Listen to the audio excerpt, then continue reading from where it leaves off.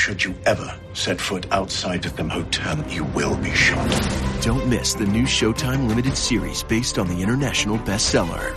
For the last 4 years, I've been a prisoner. Why are they keeping you here? Starring Emmy Award winner Ewan McGregor. This is the brave new world that you dreamt of. Be very careful. You are still a prisoner here. Everything in this new world comes at cost. This is still my country. A Gentleman in Moscow, now streaming on Paramount Plus, only with the Paramount Plus with Showtime plan.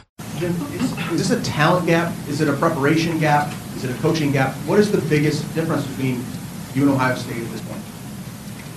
I mean, I'll answer your questions, not your insults, so.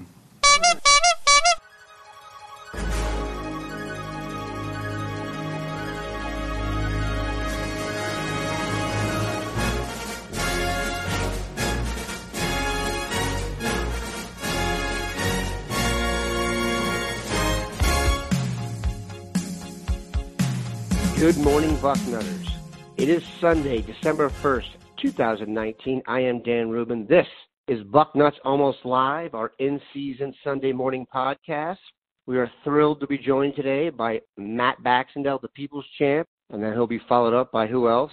Bill Kurelic, the Dean of Ohio State Recruiting.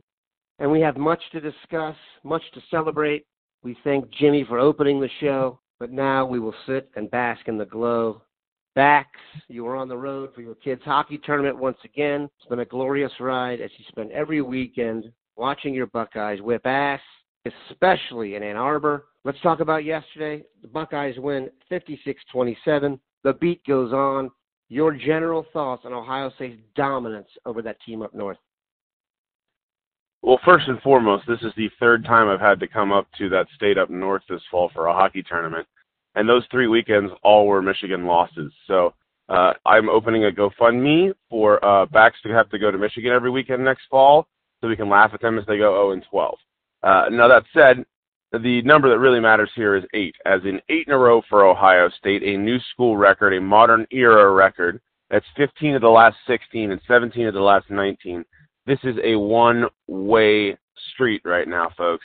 And the joke that I was making all day yesterday that the very talented Dan Wetzel also put in his column beating me because my Bucket of Bullets publishes this morning is Michigan has spent all year arguing with Sparty over who's the little brother.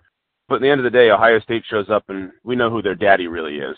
This is an absolute flat-out beating for the Buckeyes in this game, 29 points. And if you look at the way this is going, it's not just that Ohio State's won 8 in a row in this series. The last 4 years, it's gotten consistently worse. 4 years ago was that famous double overtime game, the team that Urban Meyer repeatedly said was the best team Jim Harbaugh had. That was a team that they had like 40 seniors on, by the way, so it gives you kind of a perspective. Well, the next year, Ohio State won by 11.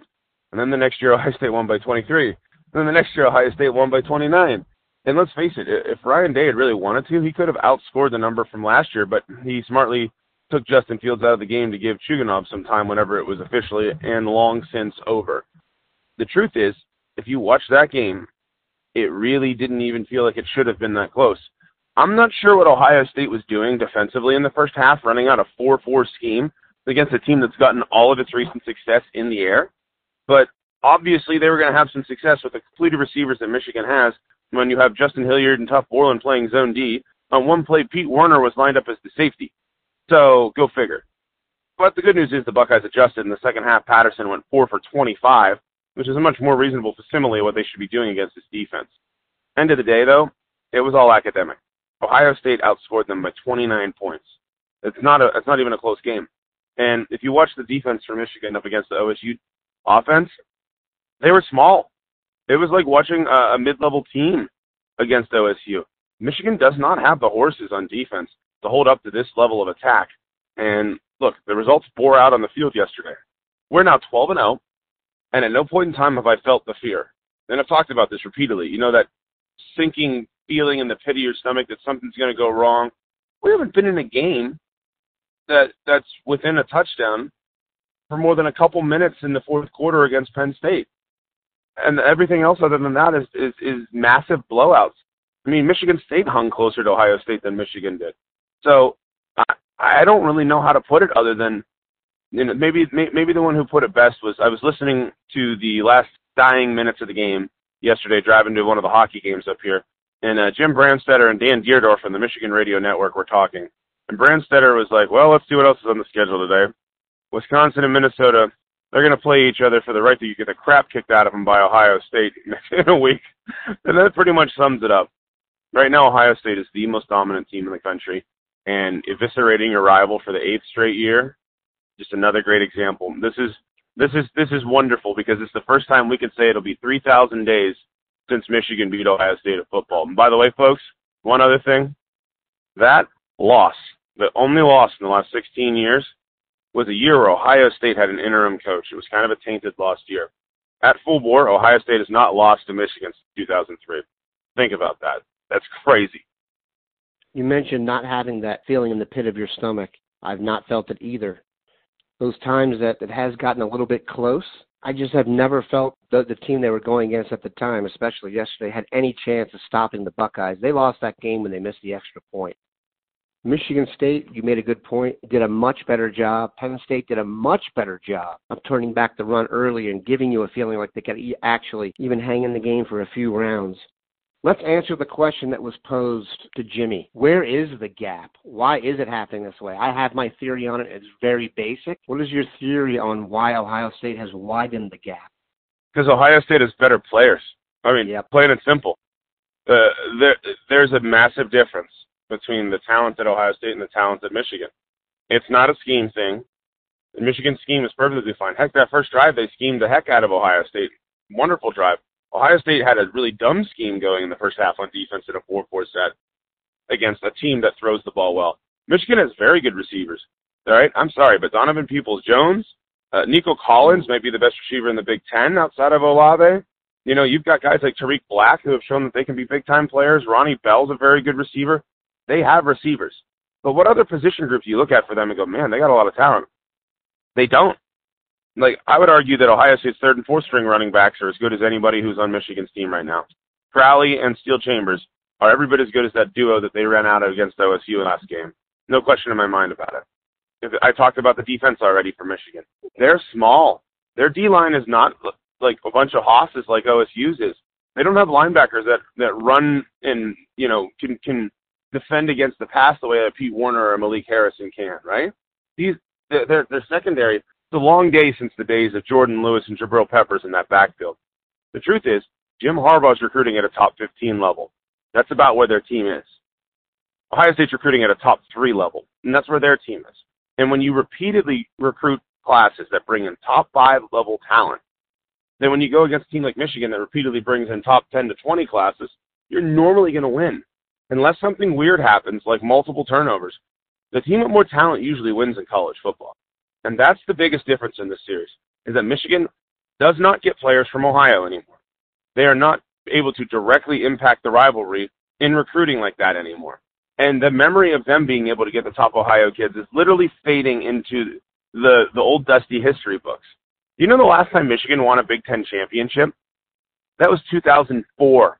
Recruits who are being recruited today for the classes of 2021, 2022 were potentially not even alive whenever Michigan last won the Big Ten in football.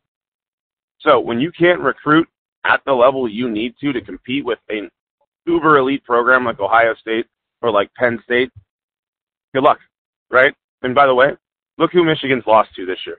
The 3 times they've played legitimate top 10 teams, they've gotten their asses handed to them. The rest of the year, they've not been too bad. You know, they beat up on teams they should beat up on. That's the simple truth, right? They are a top 15 team. They're like the gatekeeper if you watch UFC. There's always a guy for a weight class that you got to beat to be able to compete for the championship. Michigan's that gatekeeper. The teams that should beat them. The teams that shouldn't beat them don't. And they don't have the talent to play with a team like Ohio State unless a team like Ohio State beats themselves. In the last 2 years, that hasn't happened. Here's a public service announcement for anybody who's going to be picking the Michigan-Ohio State game for the next 2 years. The recruiting is done. The hay is in the barn. There's nothing they can do now for the next 2 years. Do not pick Michigan, okay? National people, if you see someone pick Michigan in the next 2 years, it's shtick. Go look at the recruiting classes. Look at what the Buckeyes have coming in just next year, player for player compared to Michigan. And look who signed up for the class afterwards.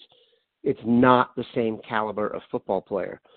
From a recruiting perspective, Clemson, Ohio State, and Alabama have separated themselves from the pack. So next year at this time, it's going to be Clemson, Ohio State, and Alabama, and whoever else, provided they stay healthy. The only reason Alabama isn't there this year is because of injuries. Those three teams have the best players. Joe Burrow's not transferring to LSU over this offseason. It's a fluke. Let's talk about individual performances. I'm going to start with the quarterback. Let's use the word interesting. Series of events where he hurt his knee, I air quote hurt, being on the site at that time and that feeling that whips through Buckeye Nation as you see the championship possibly flash before your eyes. His return was not only immediate, the fear was gone after the commercial break for those watching on TV. Then he put the brace on and came in, and the first play he throws just an unbelievable touchdown pass. Garrett Wilson, who is, as I said before, I think the player on the team most likely to make the NFL Hall of Fame. The performance Fields had does seem like now that game, at least from a national perspective, has taken all doubt out of the Fields experience. Well, that's the moment from this game we're going to see replayed in the intros to games for the next 30 years. Fields goes down with an injury and gets helped off the field. He looks bad, and then he's going to come back in, and they're going to have some audio clip of going, Justin Fields is coming back in. Oh, my. And then they're going to show him throw that ridiculous touchdown. And this is one of those moments that's going to be one of the legends that lives in the lore of this game. There's zero debate about it. Like, what we're going to remember about this game in 2040 is, oh, remember when Fields hurt his knee and then came right back in and threw that insane touchdown rolling the wrong way? That's what we're going to remember. And you know what else we might remember about this team? It's a legitimate possibility that they have 3 Heisman finalists. Because look at the national scene and see who is really in this race. It's Burrow, it's the 3 Buckeyes, and it's potentially Jonathan Taylor. But if he gets his teeth kicked in next week like he did the first time he played Ohio State, are they really going to invite him to New York? You may see Ohio State finish with the 2nd through 4th place finishers for the Heisman this year. Because you're going to tell me that Dobbins didn't have an equally good game to Fields? Dobbins was excellent in that game, right? And at the end of the day, are you going to say that Dobbins shouldn't be invited to the Heisman ceremony when it's 260 yards of offense and 4 touchdowns? Sure, Chase Young didn't have a great game, but Chase Young at this point was already a player who should have been there, period. So you're talking about an OSU team legitimately that's 3 of the top 4 Heisman finalists right now. And that's just a really impressive statistic when you look at it. I wouldn't be shocked whatsoever if that happened.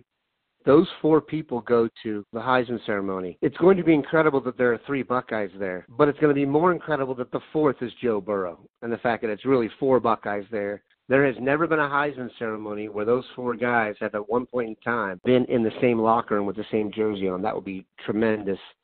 You did mention Dobbins. I don't know what else to say about the guy except how impressed I am. I was a little bit wary going into this game, given the workload he had against Penn State, and then he bounced that first carry to himself. But when they come out and the other team can't stop Dobbins, the game is essentially over, in my opinion. You talked about the vibe. The vibe left, or never even appeared, because if you cannot stop the run with the Buckeyes, you are going to lose. I mean, you're mostly going to lose anyway, no matter who plays them, but if you let them line up and they're getting 8 yards on first down, it's over with. The defense, we got on that for a little bit. First half, questionable. They definitely got carved up. I will say, if there are people out there who are Michigan fans and Dallas Cowboys fans, I pity them, because Michigan turned in a Jason Garrett-like performance where in the first half you have really good numbers and look up and you've made just enough mistakes to screw yourself over. Second half, the defense adjusted beautifully. Talk about the adjustments and then really what they did to Shea Patterson before and afterwards. Halftime, that is. Well, first of all, I think Ohio State can thank Michigan for making some boneheaded errors in the first half to let them stay in this game. You want to encapsulate the way the rivalry has gone this year and in this decade and really this century. It's the drive where it's 21-13. Michigan's moving the football against that illogical 4-4. It's 3rd medium right around the red zone area for Michigan. And Shea Patterson literally drops the ball. Hits him right in the hands, rolls on the ground, B.B. Landers comes away with it, and OSU stops them from scoring. Well, if that's not bad enough, OSU drives maybe 40 yards and has to punt, and Michigan idiotically jumps offside, which extends the drive. So naturally, OSU scores 2 plays later, and it's 28-13. And that was really the point where it felt like the game was, barring some stupidity, never in doubt. And that's kind of what helped OSU in the first half, where Patterson threw for 250 yards. OSU was in absolutely the wrong defense the whole first half. And I know they were missing Shaun Wade, who's a critical part of this team's defense, particularly against a team like Michigan with that many good receivers. But it was illogical to use a 4-4-3 set against a team that's not known for running the ball very well. A 4-4-3 works great against Wisconsin because then you're forcing Jack Cohen to beat Okuda or Arnett one-on-one in a passing game, right? And you have the extra linebacker in there to hammer Taylor. Makes a ton of sense. But when you're going against a Michigan team that their leading rusher coming into the game ended up with 7 yards rushing, it's illogical. So you saw a lot of sets where Michigan is having wide open guys because we're shifting to zone coverage with 4 linebackers on the field. There was one catch they had where Jordan Fuller was covering Donovan Peoples-Jones, and you had Pete Werner lined up as the safety because you didn't have enough guys who could cover on the field against the receivers. I genuinely do not know what the defensive staff was doing in the first half. And I genuinely believe the byproduct of most of Michigan's yardage was poor schematic choices by the Buckeyes. And the reason you saw a second half where Michigan did virtually nothing was because Ohio State shifted back to a pretty much base D set. They let Sevyn Banks and Cam Brown play more, right? They took the fourth linebacker off the field, and they got themselves in a normal set. They also got a better pass rush, which helped. But Ohio State, look, people talk about all these drops that Michigan had in the second half. You know why they dropped a lot of those footballs? Because guys who could actually cover were on them instead of being wide open like they were in the first half. So the second half is what would have happened in the first half if you had just started off not trying to get too smart and outsmart yourself. They left the base defense on the field. I don't know if Michigan gets a lot of those yards. And by the way, in the second half, they got the points off of the Garrett Wilson muffed fumble, and then it was the same situation where they gave up a touchdown drive where you could tell that the Buckeyes thought the game was in the bag. And that's 2 straight weeks they've given up a touchdown where you go, all right, guys, come on. The game was ready to be in next stomp territory. Let's not give up another drive here. But at the end of the day, the defense didn't play poorly, but they did allow the most points and most yards allowed in any game this season thus far. Now, the real interesting thing is in the first half, you had them with 290 yards. In the second half, they had less than 100. So that encapsulates the difference between just playing your base D set and not playing a 4-4-D. I don't know if they're trying to make things harder, maybe, give themselves a little bit of a challenge on a day where they were expecting to run away with it, like turning up the speed in the game on Heisman level or something. But in the end, OSU defense was clearly better. They just weren't put in a position to succeed in the first half. Let's finish with this, Max, before we get to the Dean. The college football playoff, I'm really not that interested in right now. I don't think there's going to be any movement, so we'll scrap that. Your initial thoughts on the rematch with Whiskey? I really wish it had been Wisconsin or Minnesota because it would have been a new opponent. I did some searching, and I put this in the bucket as well. Ohio State, as far as I can tell, in its history, has had one rematch game in a championship game or a bowl game that I've been able to find, and that was in 1976 when Ohio State began the year early in September, went out to Los Angeles to play UCLA. In that game against UCLA, Ohio State kicked their teeth in. It was 41-20. That Ohio State team eventually went on to be undefeated. However, they went back to the Rose Bowl, and this was Archie Griffin's senior year, and they played a UCLA team that was 8-1 and was a 15-point underdog. Somehow the Buckeyes blew that game and blew a national championship with it. So, at the end of the day, that's the only rematch that, and granted, maybe there's another one. I'm not Jack Park, but that's a rematch where Ohio State was a massive favorite going into the game, and at the end of the day, what happened? They lost. So I'm nervous about that because, let's face it, it's weird in college football playing a team twice in a season, right? It's a weird dynamic. And now the truth is, Ohio State's way better than Wisconsin. That 38-7 score from earlier this year is about appropriate, right? I don't see Wisconsin running much better than they did the first game. OSU's going to come out in a 4-4-3, and Wisconsin can't pass well enough to beat them. That's the simple truth. Ohio State's the better football team. And right now, they're just flat out the better football team against anybody they've really got in play this year. Getting into the playoff, well, we'll see how Clemson or LSU is. But I look at this Big Ten championship game, and I say as long as the Buckeyes show up ready to play, they're going to win the football game, period. I agree. I don't see how Wisconsin scores enough points. We appreciate the People's Champ stopping by. He is behind enemy lines, and he is happy. Bax, have a great Sunday. Hey, it's always a good Sunday when Ohio State just beat Michigan in football. This is true. We're going to take a quick commercial break and be back with the Dean of Ohio State Recruiting, Bill Kurelic. MTV's official Challenge podcast is back for another season. And so are we. I'm Tori Deal. And I'm Anissa Ferreira. The wait is over, guys. All Stars 4 is finally here. And this season takes it to a whole new level.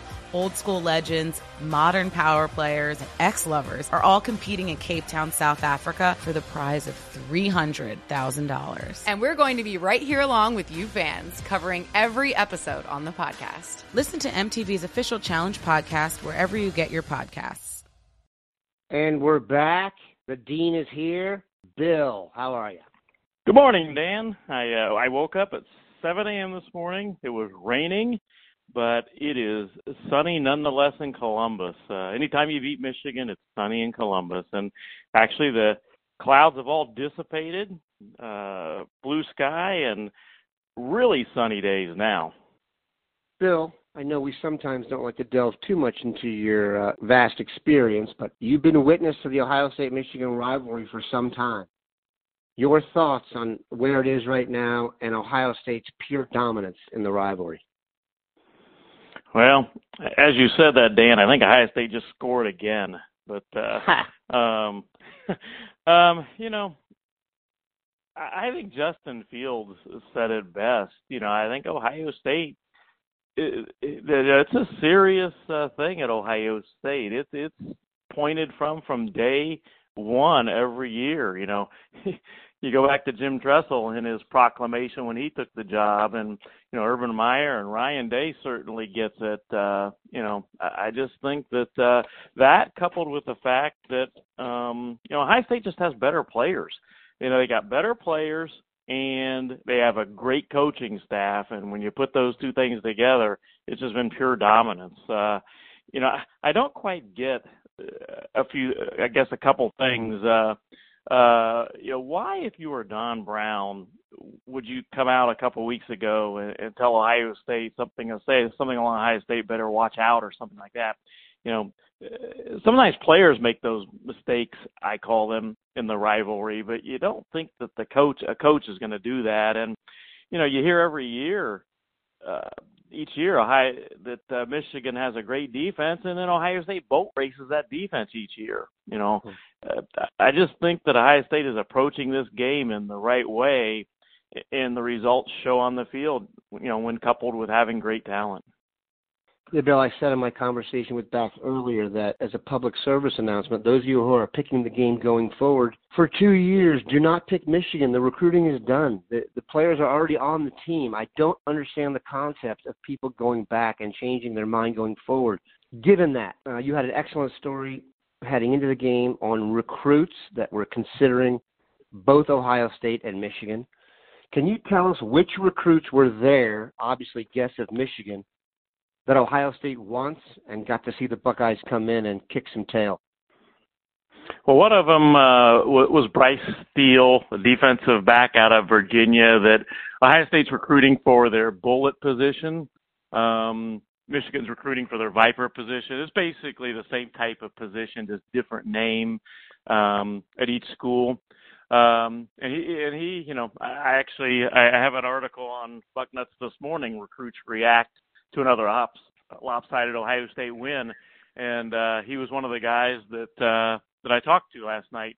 He was still in Michigan, as a matter of fact, when I talked to him. He's not leaving till this morning, but he was at the game, and he was impressed with Ohio State, no doubt about it. I still think Ohio State, Michigan were his top two going into the visit, and certainly that game didn't do anything to hurt the Buckeyes' chances. I'll say that. There were some others that Ohio State, Corey Kiner, I believe, was there. I haven't confirmed that yet. A running back from Cincinnati that was playing into the game. I hope to talk to him in just a little bit, but he's another one. And one of the things, Dan, that looking at the list of prospects, and this is gets back to the recruiting thing. Looking at the list of prospects that were at the Ohio State-Penn State game, as opposed to the Ohio State at Michigan game, to me, there was no comparison. There were a better list of recruits, more top recruits at the Penn State at Ohio State game than made it up to Ann Arbor for the game yesterday. And, that says a lot. And again, people have talked about Michigan catching up with the Buckeyes on the recruiting front in the last couple of years. I don't see that happening. And to be honest, I don't see it happening going forward either. I hope people understand that Justin Fields has to come back. Chris Olave has to come back. Garrett Wilson has to come back. And I was trying to explain this. Ohio State is bringing in arguably the two best receivers in the country next year. Jackson Smith and Julian Fleming. Give people an understanding of what that receiving corps is just going to be like next year. Yeah, and G. Scott Jr. and Mookie Cooper. I mean, Mookie Cooper was their number one target for the slot position. G. Scott Jr. lit up the opening finals, as did Jackson Smith and Jr. for that matter. And Julian Fleming's a 5-star. They've got Marvin Harrison and Jaden Ballard coming in at wide receiver for the next class.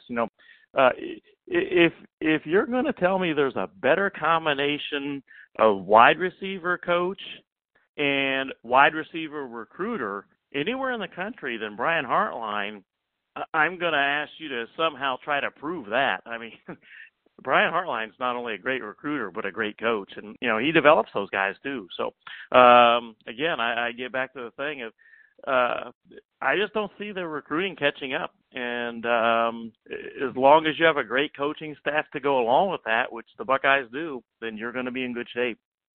One example of that, you could not tell me Donovan Peoples-Jones would be playing like that if he played for the Buckeyes. All right, Bill, do you think the Buckeyes have a guy that can replace J.K. Dobbins?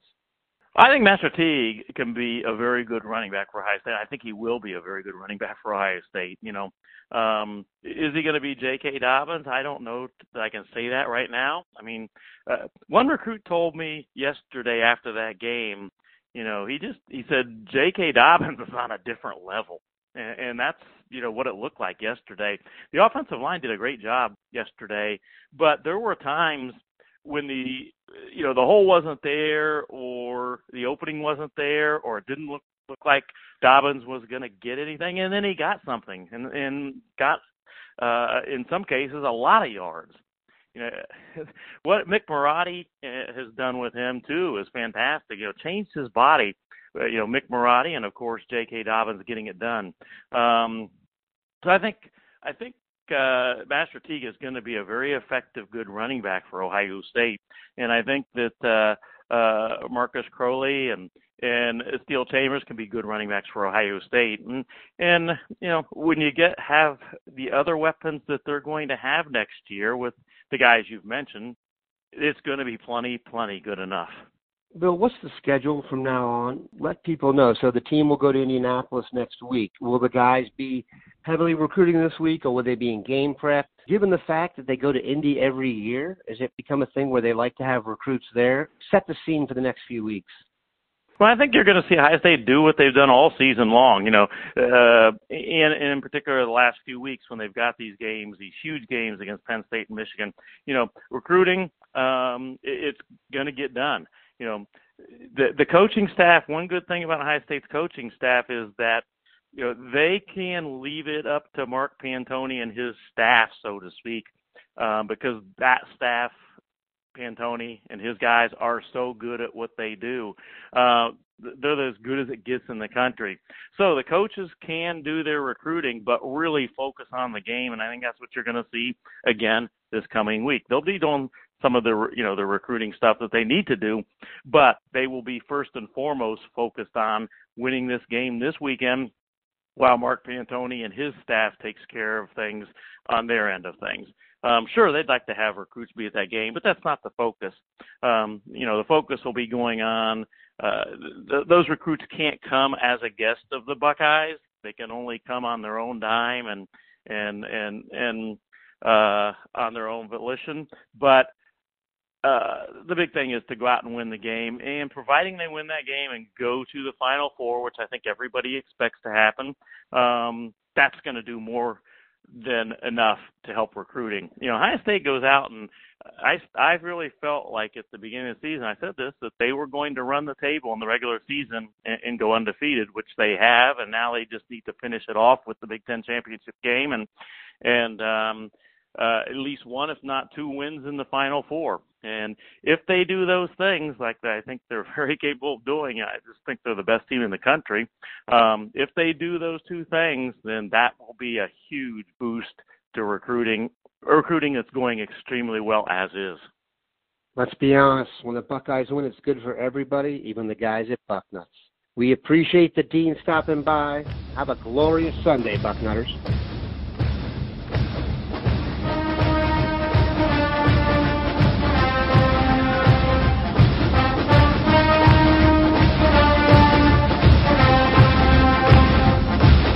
It was a very bright, shining light, Sarajevo, and they needed to kill that light. From producers Matt Damon and Ben Affleck, explore how art and music sustained hope during the siege of Sarajevo, thanks in part to humanitarians and the band U2. U2, they represent a personification of our resistance. The Hollywood Reporter hails Kiss the Future, moving and inspirational. Kiss the future! Viva Sarajevo! Kiss the Future, new documentary now streaming exclusively on Paramount+.